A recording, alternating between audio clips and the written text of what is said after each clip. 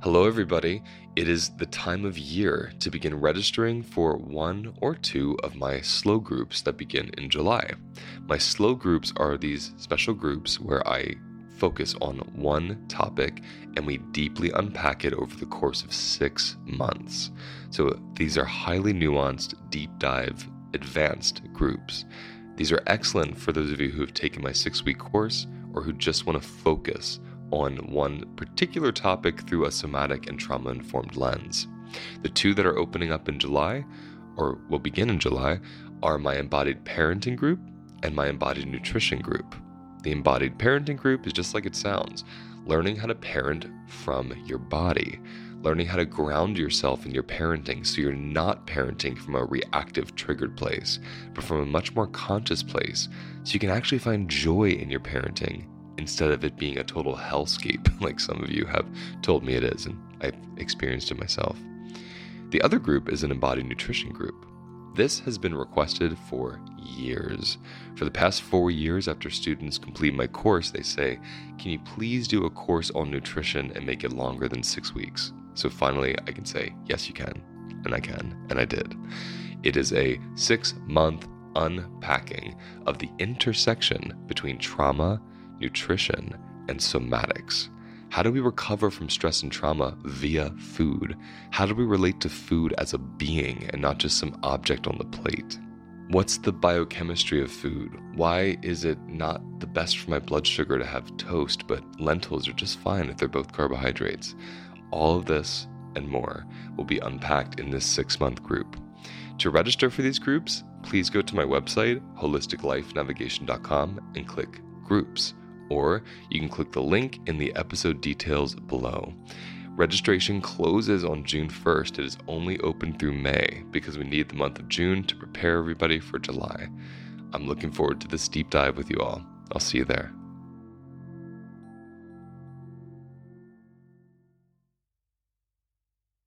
Hey friends, before we begin the episode, I want to remind you that my next 6-week course begins on February 21st. Registration opens on January 19th and closes 1 week afterwards. I will be hosting a free webinar on Wednesday, January 19th with a Q&A to describe the course and answer any questions you might have.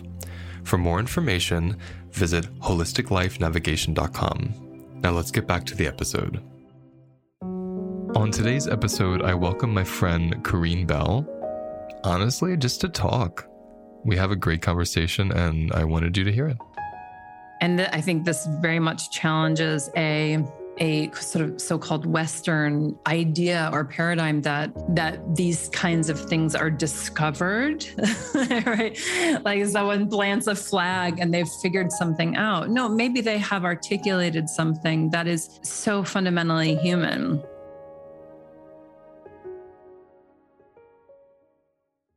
Welcome to the Holistic Life Navigation Podcast. I am your host, Luis Mujica. I was sick and depressed until I discovered that I could make music, and then my whole life transformed because I began learning how to listen more deeply. Listen to life, to the people around me, and to my body. And that's when I realized that the body speaks through sensations, and learning this new language meant relearning my body and mind. I soon healed myself of many chronic conditions and then began teaching others how to do so as well. Holistic Life Navigation combines nutrition, self-inquiry, and somatic experiencing to help you release stress and trauma just by listening to your own body. This podcast serves as a place to share my experiences as well as the experiences of many others who have healed and are healing through unique, unorthodox, and unusual ways. Your time to learn begins now. I met Corrine, I want to say in 2016. Is that when it was? We were both beginning our training in somatic experiencing. We met in New York City, and it was just like an instant kinship. And so I was always excited to have her on here. Before I even had a podcast, I was thinking she'd be one of my first guests. That didn't turn out to be what happened. Took a long time to schedule her. I think with COVID and everything going on, it was difficult to get us on a mic together. But this is a cool episode because there isn't a theme. besides like two trauma therapists talking about life and about the work we do. But we kind of just followed a flow, and I think there's a lot of wisdom to pull from it. So without further ado, I'm just going to dive into the episode. So I want to introduce my friend, Corrine, to the podcast today. Thank you for being here. Thank you for having me. I know we talked about doing this for a while, so I'm super excited that we could do it now. I think we talked about doing this for 2 years. Yeah. Has it been 2 years since you started your podcast? I don't know. I mean, I talked about this with you before I started it because I remember I heard some of yours and I thought I should really start a podcast. Yeah. But yeah, no, it's definitely been a year of actually actively trying to schedule.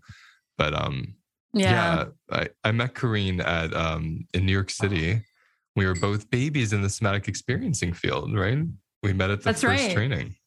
That's right. We met the beginning year of SE was with Maureen Gallagher in New York City. And you traveled down from, was it Woodstock?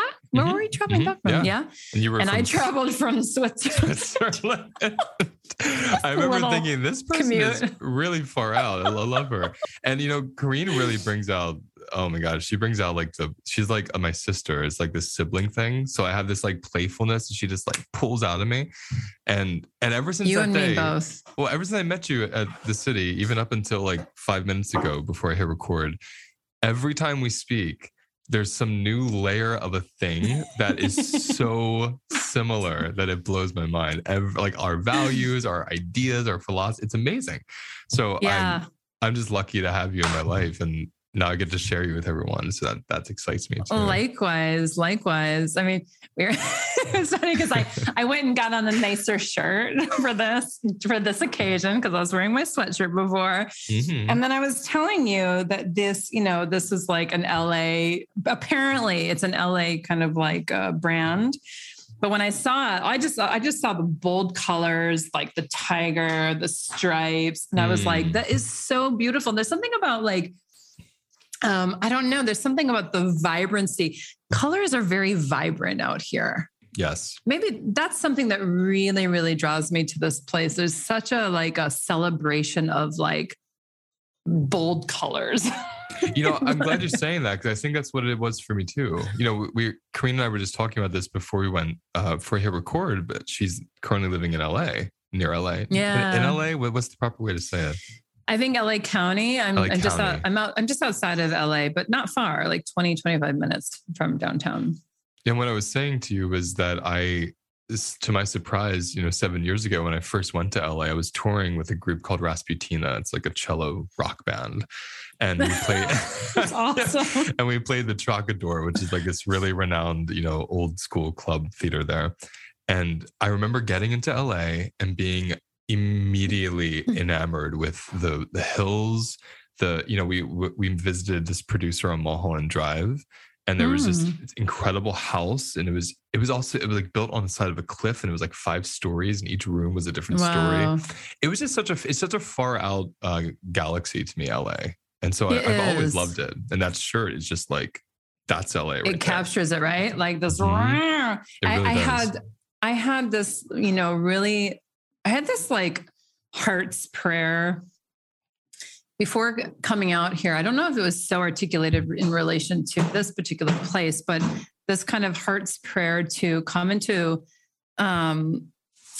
relationship with or encounter with more of the wildlife here, or wildlife in general. I don't know. There's something as beautiful as Switzerland is in many respects. There's something kind of very sterile about I almost hesitate to say that because I'm already then creating this kind of dichotomy between nature, culture. Like we've got some activity over here.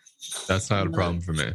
This is real, everybody. This is real. This is real life. Yeah, we got kids at home. I got kids at home. We have dogs. Well, no, I mean, I like that you're saying this because I think it's like you are allowed to say what your body felt, right? Like it doesn't have to be a judgment. But like, what did your body feel in Switzerland is different in LA? Well, and Especially I as a would Black woman, like I'm curious what that's like to be in Switzerland and then LA. What's that like? Oh, that's a whole nother track. But no, it is interesting. It is interesting. I'm seeing a lot of parallels now, but I like that reframe that it's much more about the experience. I mean, I would say that there is something to that as well. And when I talk about the sterilization of like nature, yeah, you could extrapolate on that and kind of talk about a kind of a taming of our wildness, right? And I would say that I would definitely say that that's an experience that felt true for me in Switzerland, but also, you know, there was like rumored to be like one lone bear that would like traverse the Alps between, you know, Italy and Switzerland, going back and forth, that like would be alleged to have been seen here or there. And otherwise, you know, I guess the wildest animals that you would encounter in Switzerland would be cows. Right? Like cows like that are grazing in the summertime, which if you're not used to that, can be really scary. I imagine that. No, really. I imagine that. I really do.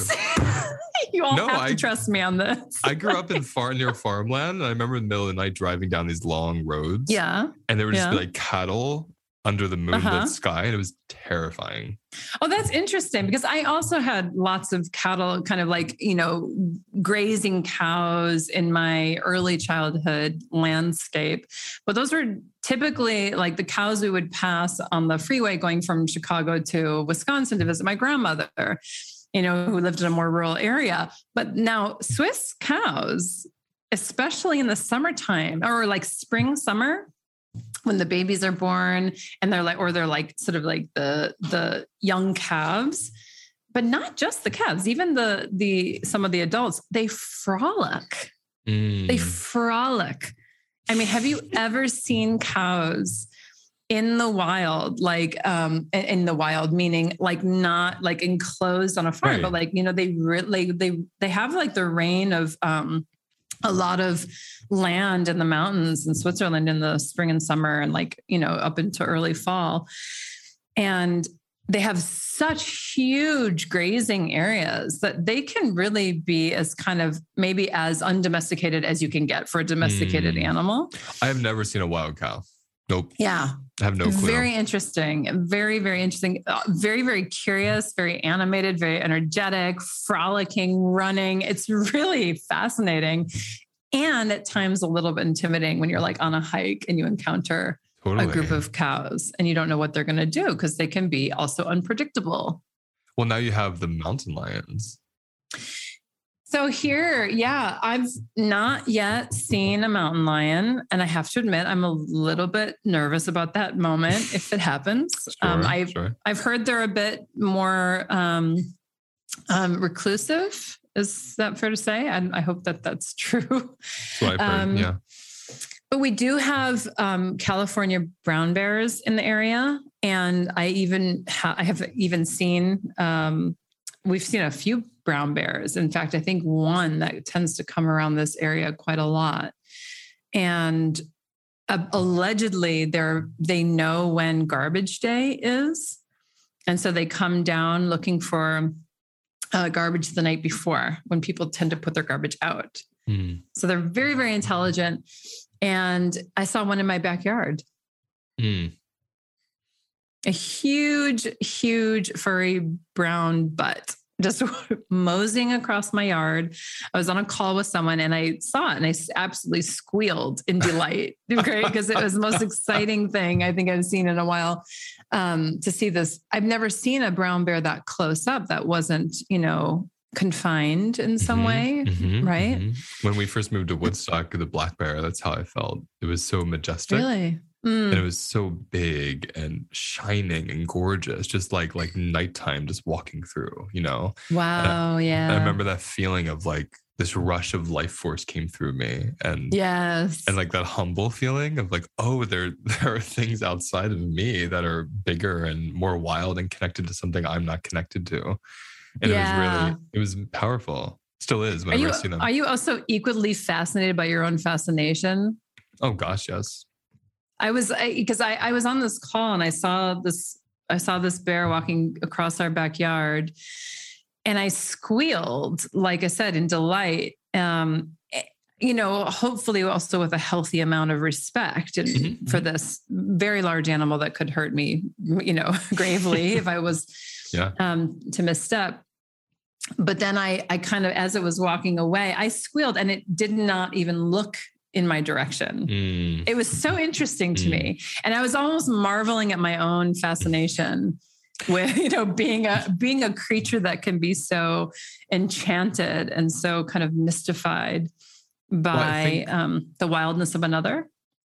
See, that's what you're saying right there, is like, I'm fascinated by my own fascination.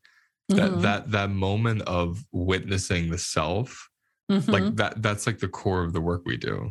I think what's interesting, no one even knows who you are, what you do right now. Well, that's not true. A lot of people listening probably know you from the work that you do, but anyone who doesn't, I haven't introduced you. I'm okay with that. I'm fine with it. I know you are. I'm not. I want to get there.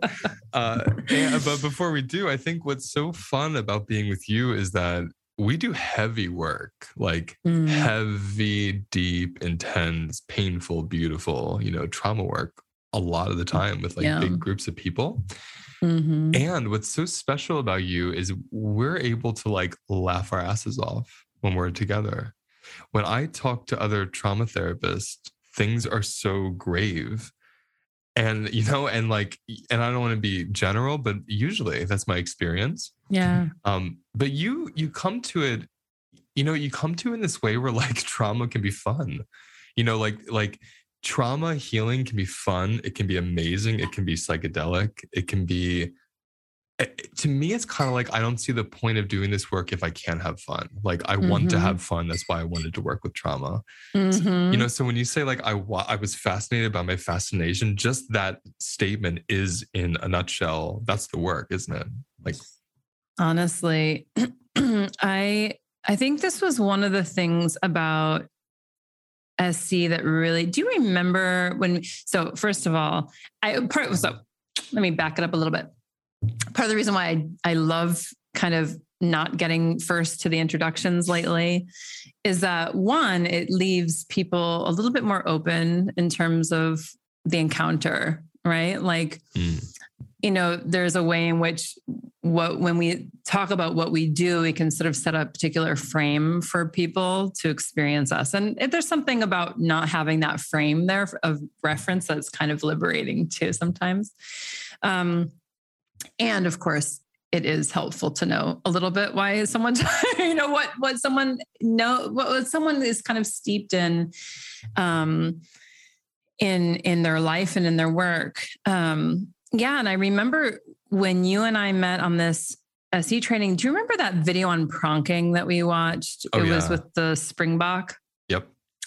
And I think that was one of the moments for me that was it was like a green flag. It was okay, if one of the portals for healing, one of the most beautiful, profound portals for healing is through if what we're doing is about getting in touch again with that life force and that vitality, I know I'm in the right place. Yes. Oh my. Okay. Tell us what pronking is. Tell us, for those who don't know. Oh, explain what you're talking about, because it's so profound. It's funny because I, as far as I understand it, we don't know for sure what it is, but and I love that. I don't want this sort of human hubris to say that we know exactly what animals are doing when they're expressing any kind of energetic. What is believed to be happening is it's almost like this kind of almost spring-loaded energy that the Springbok kind of release. Almost, they think it might be an expression of joy and truly a vitality, but it kind of looks like a joy. So there's this video that we watched of the Springbok after a rainstorm, right? This rainstorm, I can't remember how long it lasted, but I guess it lasted for quite a while. And the Springbok were kind of huddled into this group together. And once the sun started shining again, it was almost like it was contagious too. They just started kind of in a very animated fashion, started springing up into the air and they did this thing called pronking, and it looked like popcorn because it was just like, bing, bing, bing, bing. And it was like an expression of vitality. It was almost like the vitality on the other side of maybe constriction or constraint in some way. It reminds me a lot of, I know in SE and in this kind of in the somatic healing world in general, we talk a lot about like like expansion and contraction, right? Yeah. And the cycles of expansion and contraction that our state, our nervous system, our bodies are constantly in, and it reflects a universe, a world alive with expansion and contraction.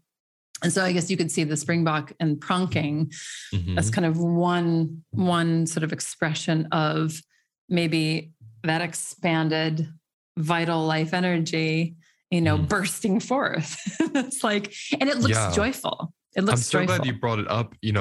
I haven't thought of pronking in so long. I remember after watching that, it's all I talked about for like a year.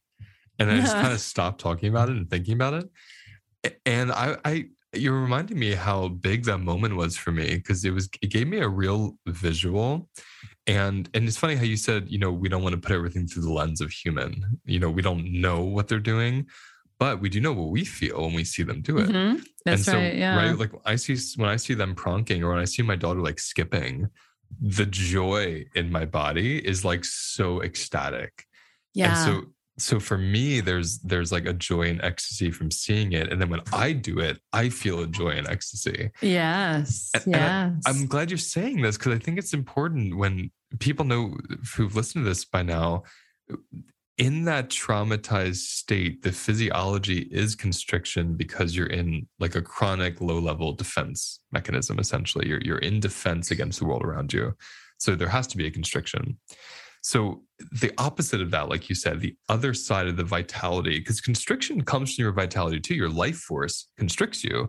Then vitality might not be the right word. I would call it life force constricts you. But then the openness of that life force is maybe what we would call vitality, right? So they're just like, it's the same energy that shape shifts. And that's how I see it. And I just wonder how you've experienced that. Yeah, I love that. And I think what I love about that in particular, I think it also kind of takes us out of this kind of way of talking about the nervous system and framing it as kind of like good and bad states. Yes. Like to be in sympathetic is a bad thing, right? To be in the sympathetic, I mean, obviously in a lot of like popular media versions of, or stress discourse, there's a lot of demonizing of the sympathetic nervous system, our fight flight response. Right. And I think maybe this has been touched on enough that's shifted or starting to shift. And at the same time, what that speaks to me about, what that tells me is that, we are, vitality, like the fight flight response is the same system, right? That is part of our joy, our expressions of enthusiasm and big joy and creativity and big energy. And like, I'm going to go run a marathon, or like that's, or even, anything we want to be engaged in or doing that requires, a channeling of our life energy. It involves our sympathetic response in some way.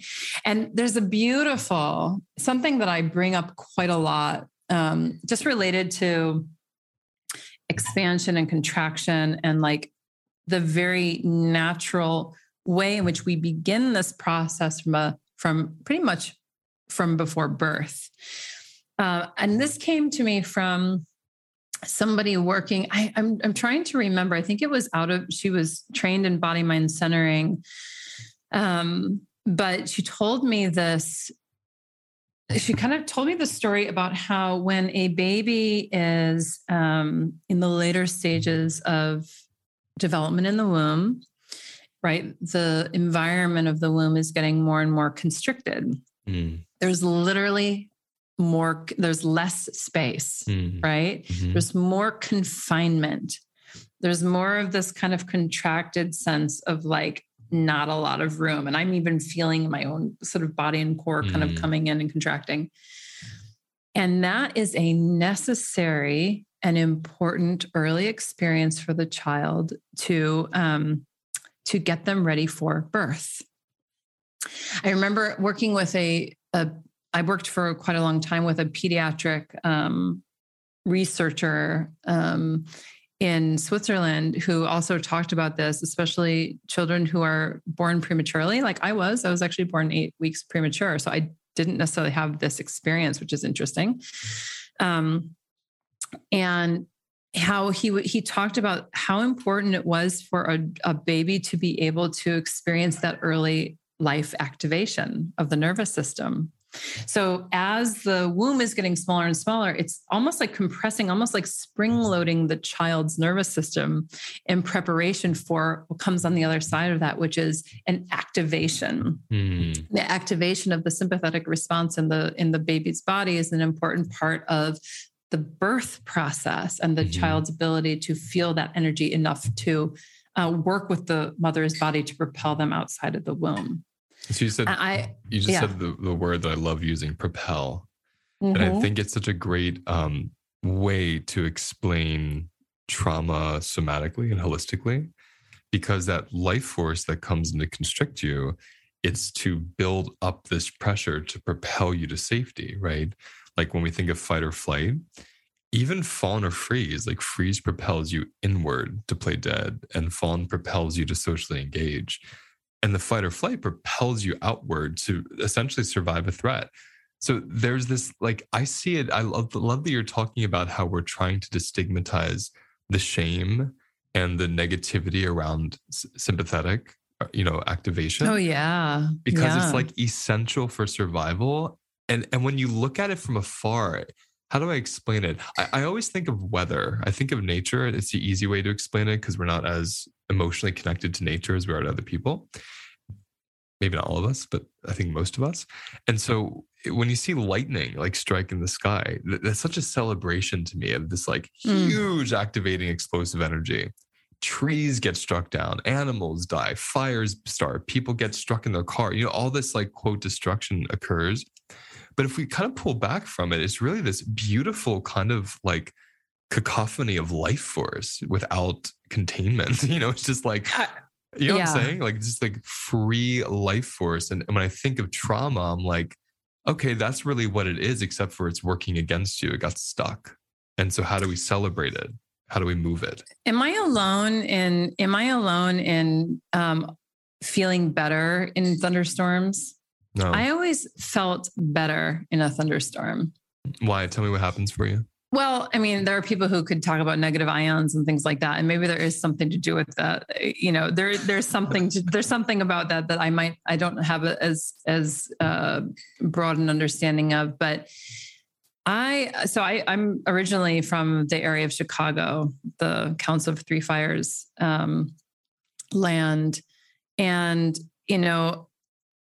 the thunderstorms there, for anyone unaware, I don't know what they're like where you are, Luis, but in Chicago, talk about electricity, webs of lightning across the sky. I mean, when especially in the summer, when the humidity would be, at its highest point, and a thunderstorm would come in, the air was absolutely charged, 100% charged. It was so, so wet. It was so moist.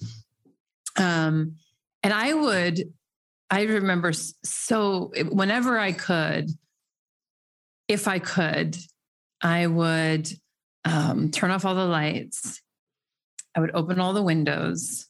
Oh, I have a very vivid memory coming back right now of doing this, sitting in my mother's apartment across from this park. And one of the most intense thunderstorms I can remember was rolling in.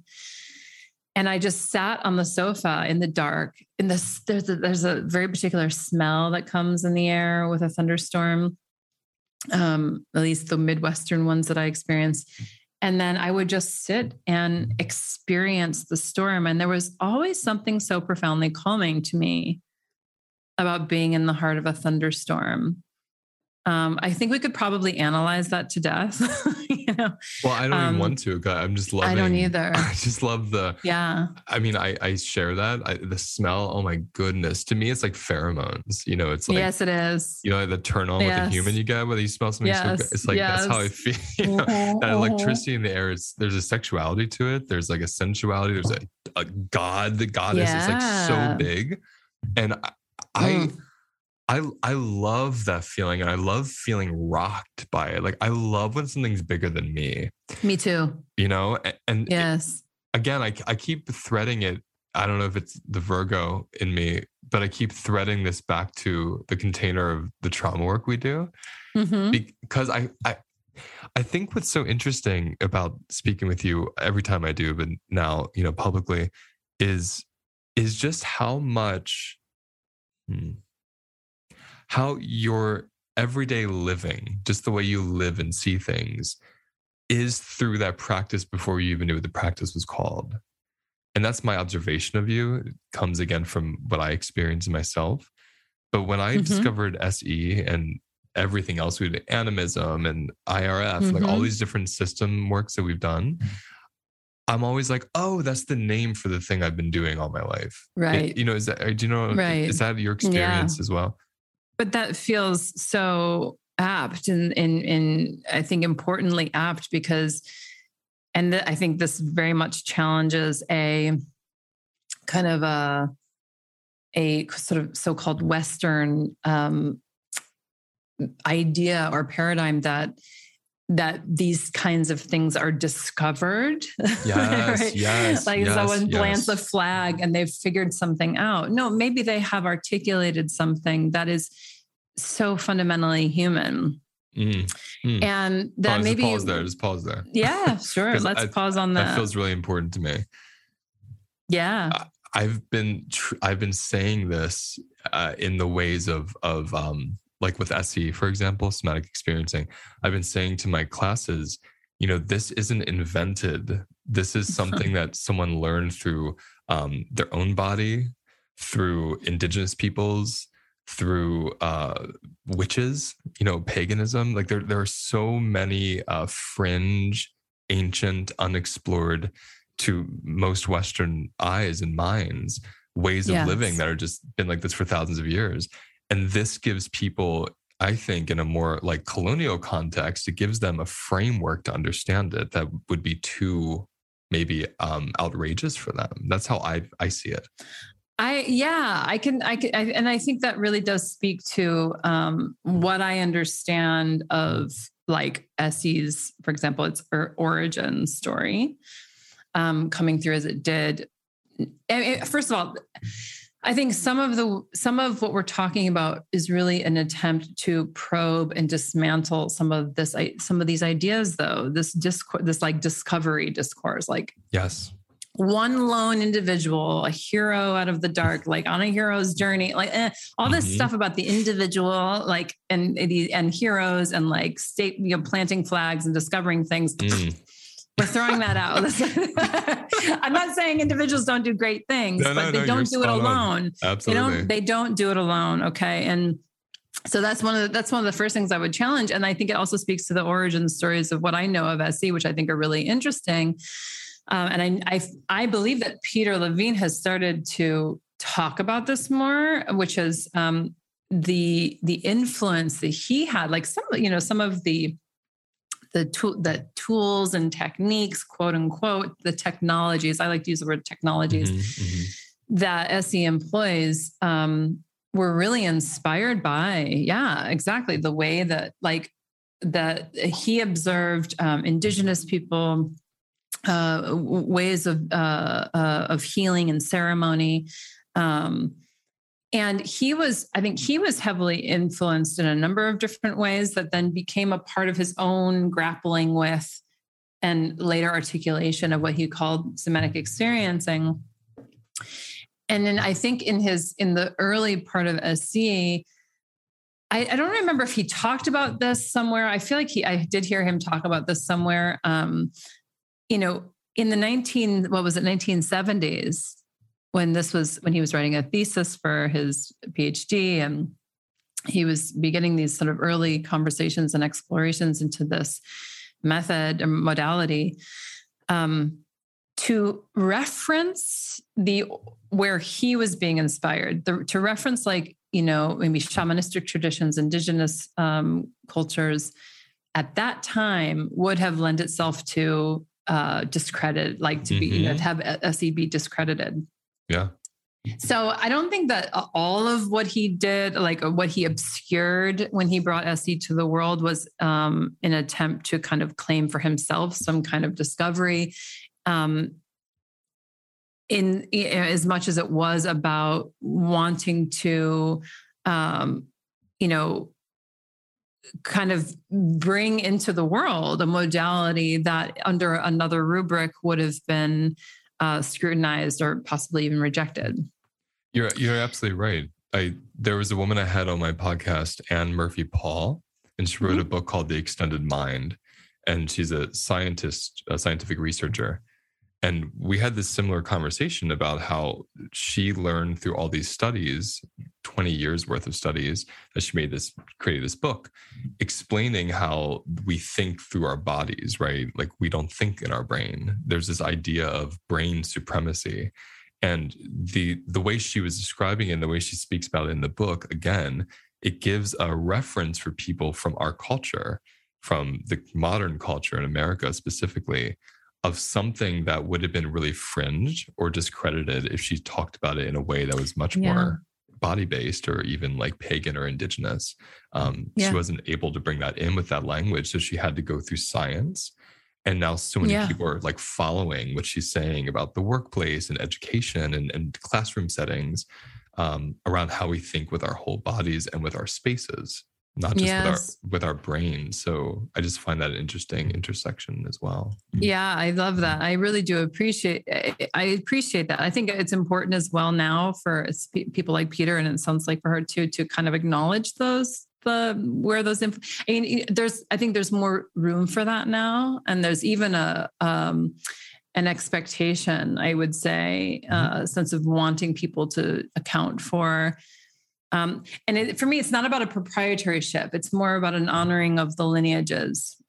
I agree. That your work is built on, right? And like that's feeling more and more important to me too. Like something I've been thinking about a lot, like how do we, because I really do feel strongly that the work that what's coming through each one of us is going to be a unique expression, and it has to be. It has to be unique because we're unique.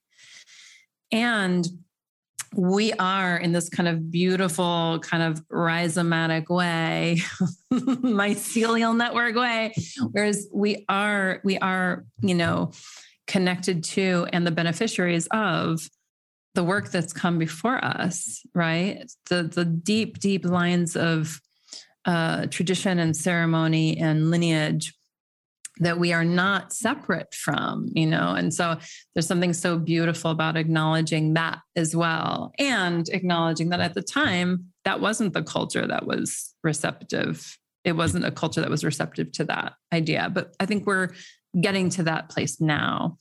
I also love it because it feels kind of almost like a sneaky way.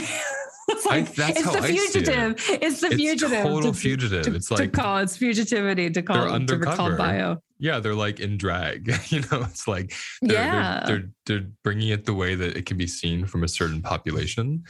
And I think what's so beautiful about what you're mentioning about understanding that rhizomatic context, which I love. What I think is important about that is, in my own experience, it naturally conducts a sense of generosity and humbleness around the work that I do, because I don't believe I discovered anything. It's like, if I didn't discover it, it's not mine. And so because it's not mine, it belongs to the world. So there's this really easy, natural, true desire to share that, not to own it, not to bait anyone with it, but just to let it be this continuum of gifting the way I've been gifted, essentially. So I think that what you're saying to deconstruct that idea of the lone hero, it creates more generosity and less burden of thinking I own this thing. This is mine. It's exhausting to think something's yours. Forget it. Even forget it. Just forget it. Okay. It doesn't even work. No, I can't. No, Can't do it. I don't have the capacity to entertain any of that. Me either. Yeah.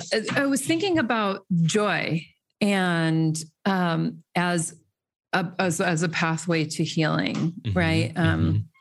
Something that we talked about earlier. And I think from my point of view, at least for me, like if you're coming in through a kind of an SE kind of framework, which I know is a modality that we're steeped in, it's not the only thing that we have experience with that we bring in our work. I just want to name that.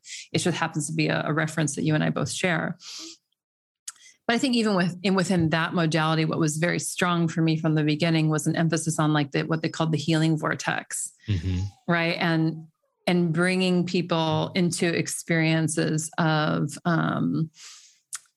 where we can increase not only the capacity to be with what's difficult, but also the capacity to be with what is a very natural part of our expression of our life energy. I mean, to be with joy, to be with enthusiasm, to be with big experiences, not just the difficult ones, right? We don't realize that when we have limited capacity for being with the challenging things, we also have limited capacity to be with joy.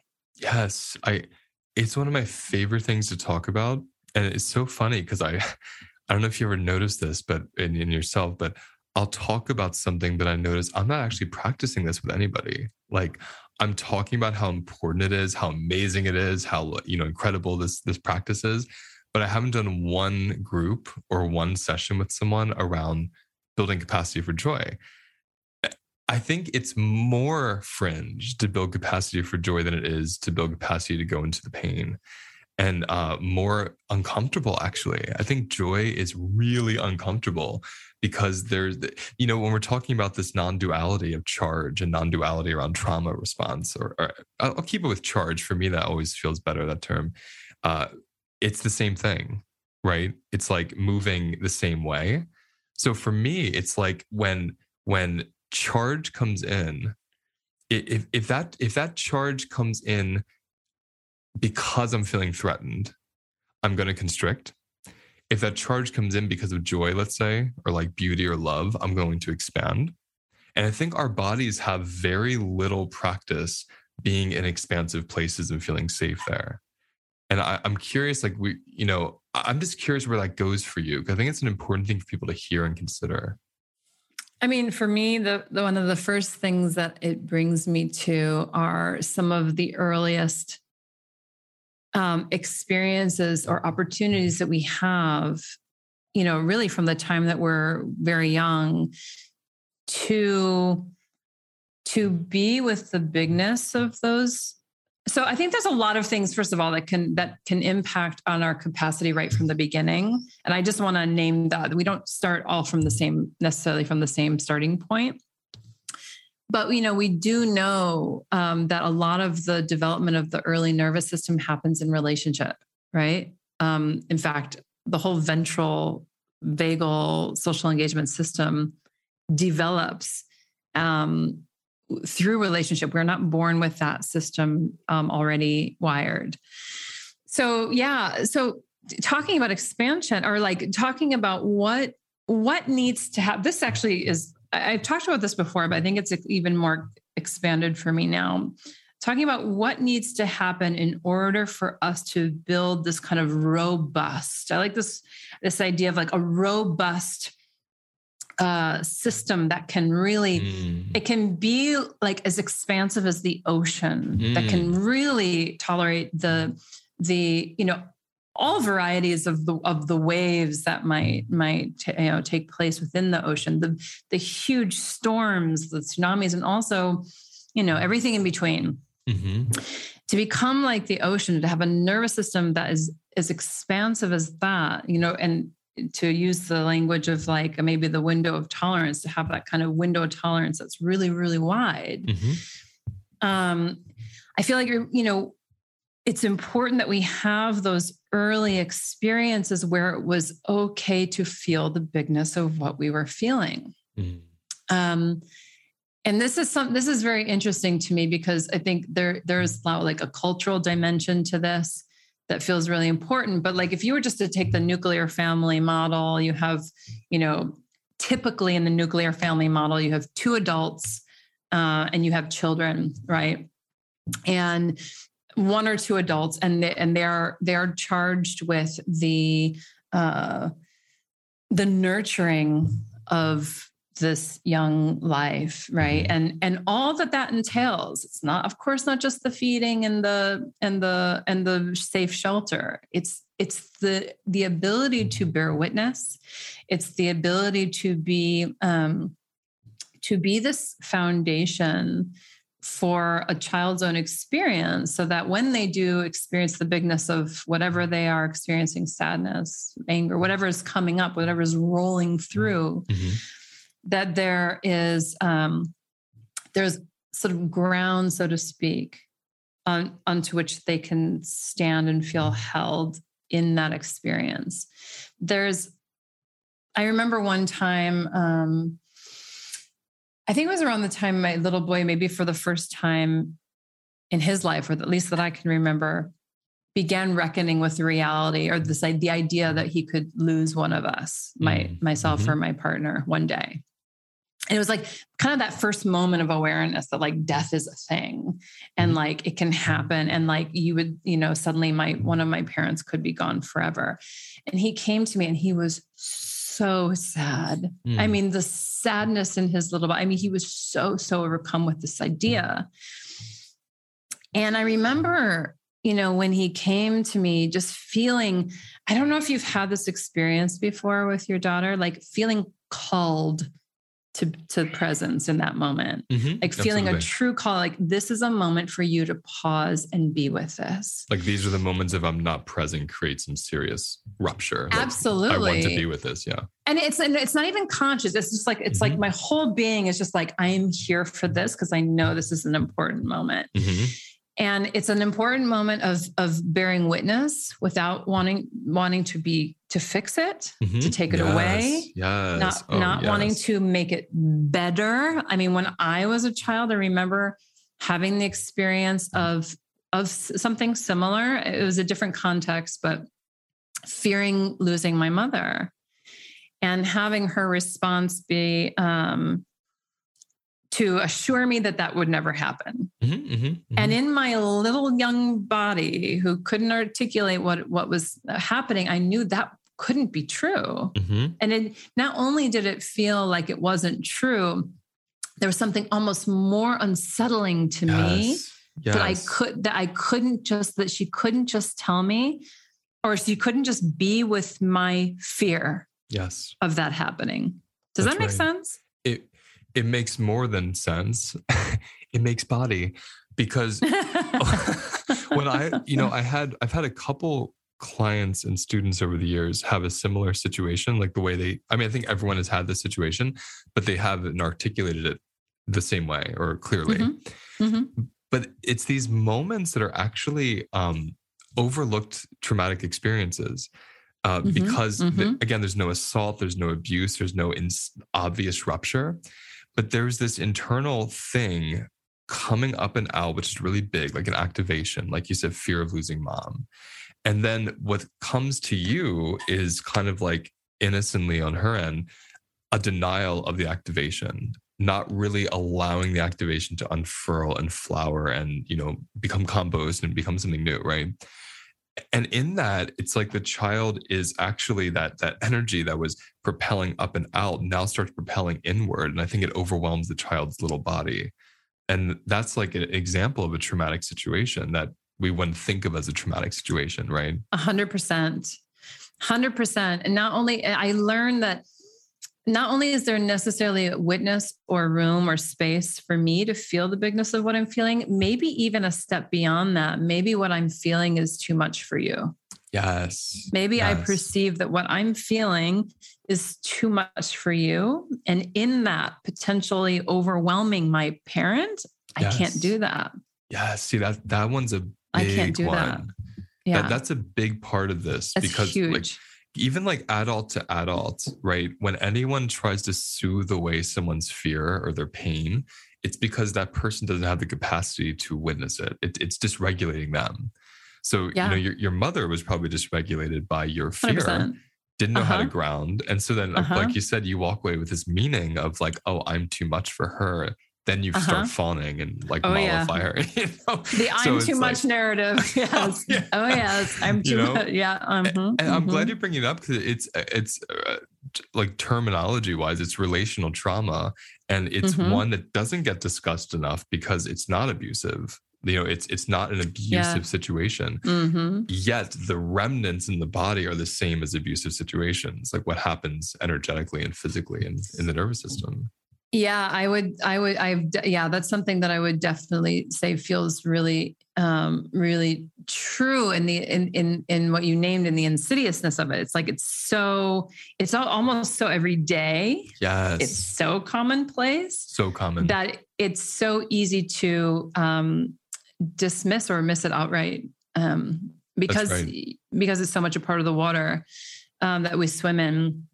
And I remember one time years ago, I was doing a series of interviews with they were people who were mothers at the time, and I was asking them about their earliest experiences of their parents. And I think there's actually an interview. It's called the attachment something interview. It's based on attachment theory. But one of the questions was related to I think the adjectives that you would use to describe your parents. And invariably, I think the one word that would come up over and almost without fail was overwhelmed. Overwhelmed, overwhelmed, overwhelmed, overwhelmed, overwhelmed. And, obviously you have an intergenerational dynamic there where, the parents of our parents who also didn't have the capacity to bear witness to our parents, right? Like there's that kind of carryover effect. And then you also have this cultural dimension that for me relates back to like the heteropaternalism, like the nuclear family being the sort of standard for what we consider family. The family is by default, the nuclear family. And that for me, especially in the earlier part of my journey, was one of the biggest things I started to question. I was like, why the beep are we doing it like this? Oh yeah. Why? Yeah. And it called on me this deep, deep longing to be in community with other people parenting, right? And it's not like, I know according to attachment theory that children can really, they bond with maybe one or two adults, or they kind of internalize a model based on like a limited number of adults. It's not like you can have, 20 adults all fulfilling the same role for the child. And the question comes in, who's supporting the parents, right? Like, I'm just going to ask you that because it's not about the child as much as the parent's capacity. Exactly. And when I think about, and this is where I started moving in my thinking around this a while ago, to consider all of the ways in which, culturally speaking, in a sort of typically Western colonial modernity sense, we have been deprived of an experience of relationship that is beyond the human, that has, gone into the ancestral realm or into a relationship with the spirits of wood, water, air, right? Like the spirits all around us. This expanded sense of like a broader ecology in which we are situated, and how that comes to impact on our early life experience of relationship, and what's even available to us in terms of relationship. What is even available to my mother, my father, the adults around me? What's even available to them in terms of being in relationship? Because there's a whole lot that I think ecopsychology really bears this out well. I think there's a whole lot of a burden placed on other human beings when all of these other relationships are I denied. could not agree more. I that saved my life when I was 13. I've said this so many times in this podcast. I'm going to say it again. I got a book from Scott Cunningham. It was just called Wicca. And I was 13. I know that book. You know, everyone I swear has to I know that book. Yeah. It was please. like a cult classic. And I remember getting this book at like a bookstore at the mall and reading it. And immediately it was speaking, of course, in pagan terms, like more like Celtic pagan terms, around animism and around these different spirits and goddesses and such. And there were two levels of it for me. The first level was being intersex and having a strange body that wasn't like other male bodies in the locker room. I saw deities that were also like hermaphroditic. And so I was like, oh, I'm being represented. Like first time I ever felt represented in my life visually. Wow. That was big. But then there was this other awareness of, oh my God, everyone's making fun of me at school. I'm getting bullied everywhere. At this point, I had been sexually assaulted twice. I can go to the trees. If I don't trust people yet, I can go to the trees. And it was this huge expansion of my body and psyche and spirit to say there's so many realms that I haven't even looked at that love me already, that I could get support from. So I have capacity to deal with all these relational traumas until I find safe people. And it literally saved me from suicide, because otherwise I felt completely alone, because I felt my only hope was other humans. Yeah. And I think it's so important. And that's why I love Daniel Foer's work around animistic psychology. So we can stop labeling people as schizophrenic because they talk to trees.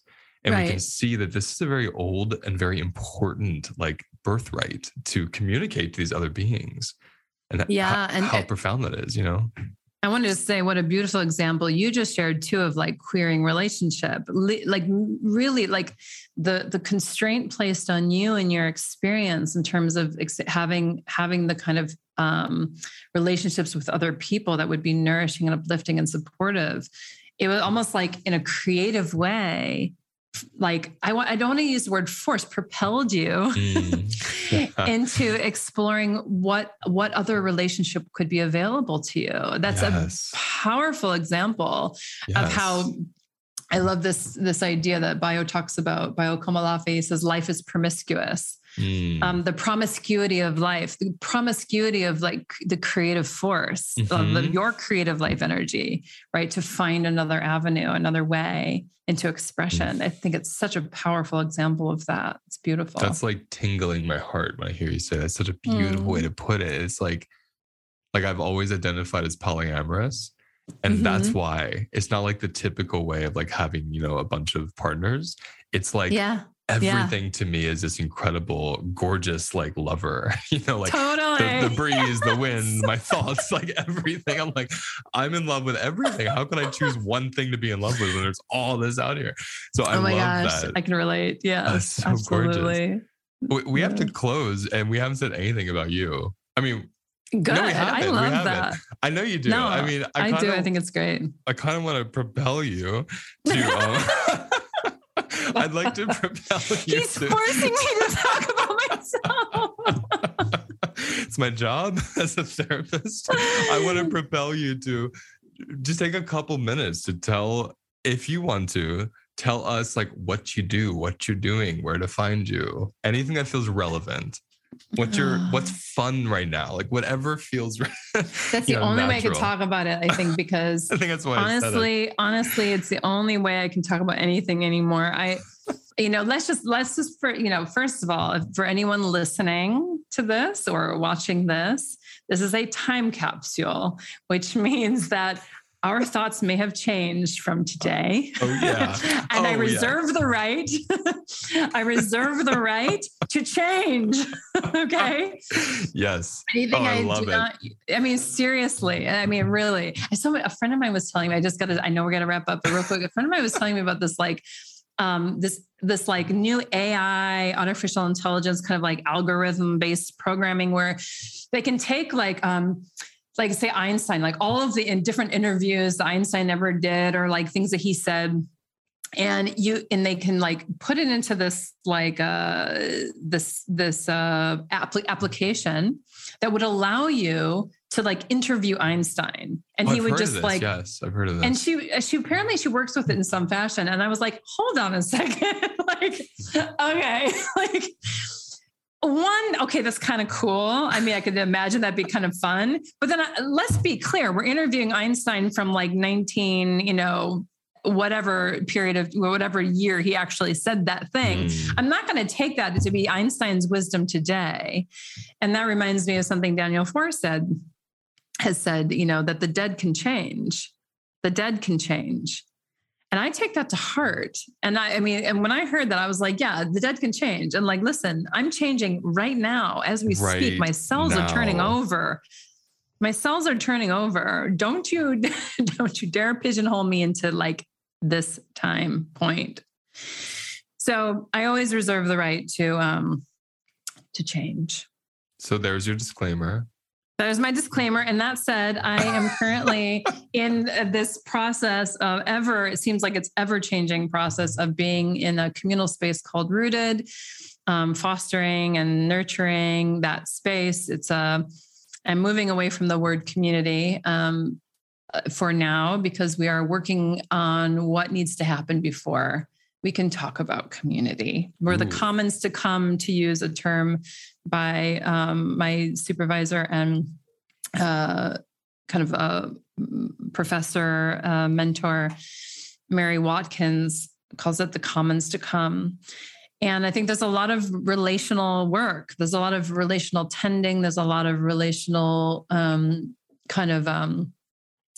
healing, reclamation. We're cultivating like embodied liberatory technologies that are part of what it means to be in relationship again, especially in the wake of structurally violent systems that have created racialization and gender binary violence. And in response to that, we are working on building the bridges back into relationship in the Rooted Global Village. And that's the main thrust of my work right now. And it also incorporates an important thread, hugely important thread of work related to somatic abolitionism that I do with Resmaa Menakem, which is an embodied racism and culture building modality. And I'll say, just from experiencing, I was in Rooted for 12 months doing the study group, right? From my grandmother's hands. And Kareen holds such a beautiful space, like when you're talking about that parent that lends their nervous system to create more capacity, you do that really well. And I can feel that from you and with you in space as your friend when we hang out, and as when I've been in those spaces with Rooted. So, anyone listening, I think you don't just accept people every day. Like, isn't there a process, a wait list or something? Oh, there is. Yeah. And we're kind of a bit, what do you call it? There's not like there aren't set times of the year. Usually it's like 3 or 4 times a year we open up Rooted for people to join. And I think we have one coming up soon, and then one in April. Again. I strongly suggest people to check it out. It's magical.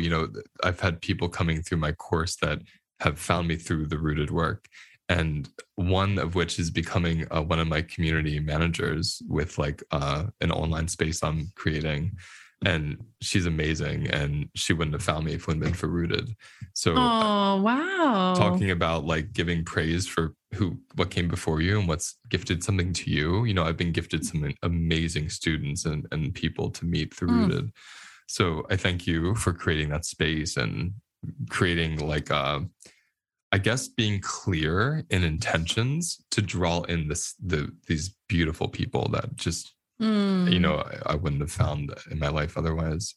Amber McZeal, who's been on the show several times, people love her. I found her through Rooted. I mean, like Kareen has a knack for finding gold and calling it in. Probably because you are gold and you're calling more of it in. So I thank you for that, and strongly encourage y'all listening to check it out. What's the website? Where can they go to learn about it? rootedandembodied.com. Great. And you're doing another free summit in April. What do you call that? Yes, I think the plan is that we're going to do another Tending the Roots, which will be in April. But of course, we'll share any details about that. Yeah, if you join, I think if you're on the wait list, we'll share information about that too. Great. And Tending the Roots is incredibly, again, generous, free, the global summit that you can join. And I don't know if you call it a summit, but it's like a global experience where all these different teachers come in. They talk about different holistic, decolonial, anti-racist, embodied somatic practices really around trauma. Oh yeah.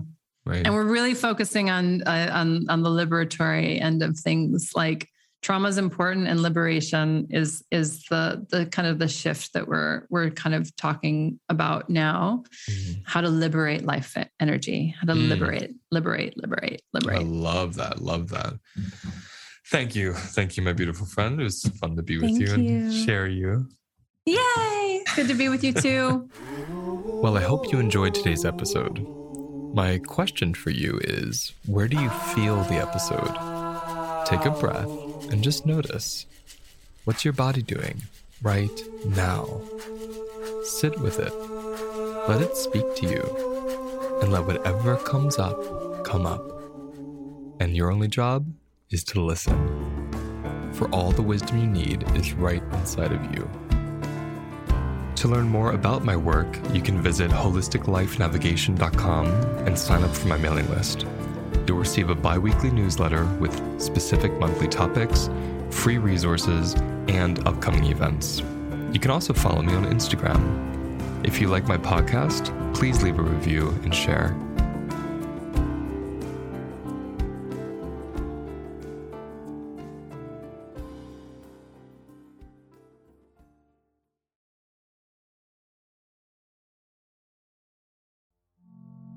Did you know your food cravings are actually a doorway to your subconscious? They are. We tend to see cravings as something bad or something we just give into mindlessly. But when you embody your cravings, you're able to notice they're just blossoming from a certain place that has a certain need and needs your attention. Join me on Wednesday, May 29th, as I unpack this in a new webinar called Cravings Destigmatized. In this webinar, I'll help you learn the difference between a nutritional craving and an emotional craving, as well as how do we use cravings to get in touch with our unmet needs and any of our unconscious, unprocessed emotional experiences. It begins at 4 p.m. Eastern, and everyone who registers will get a replay. You can find the link in the episode details, and you can also go to www.holisticlifenavigation.com and click on events, and the information is right there. Hope to see you there.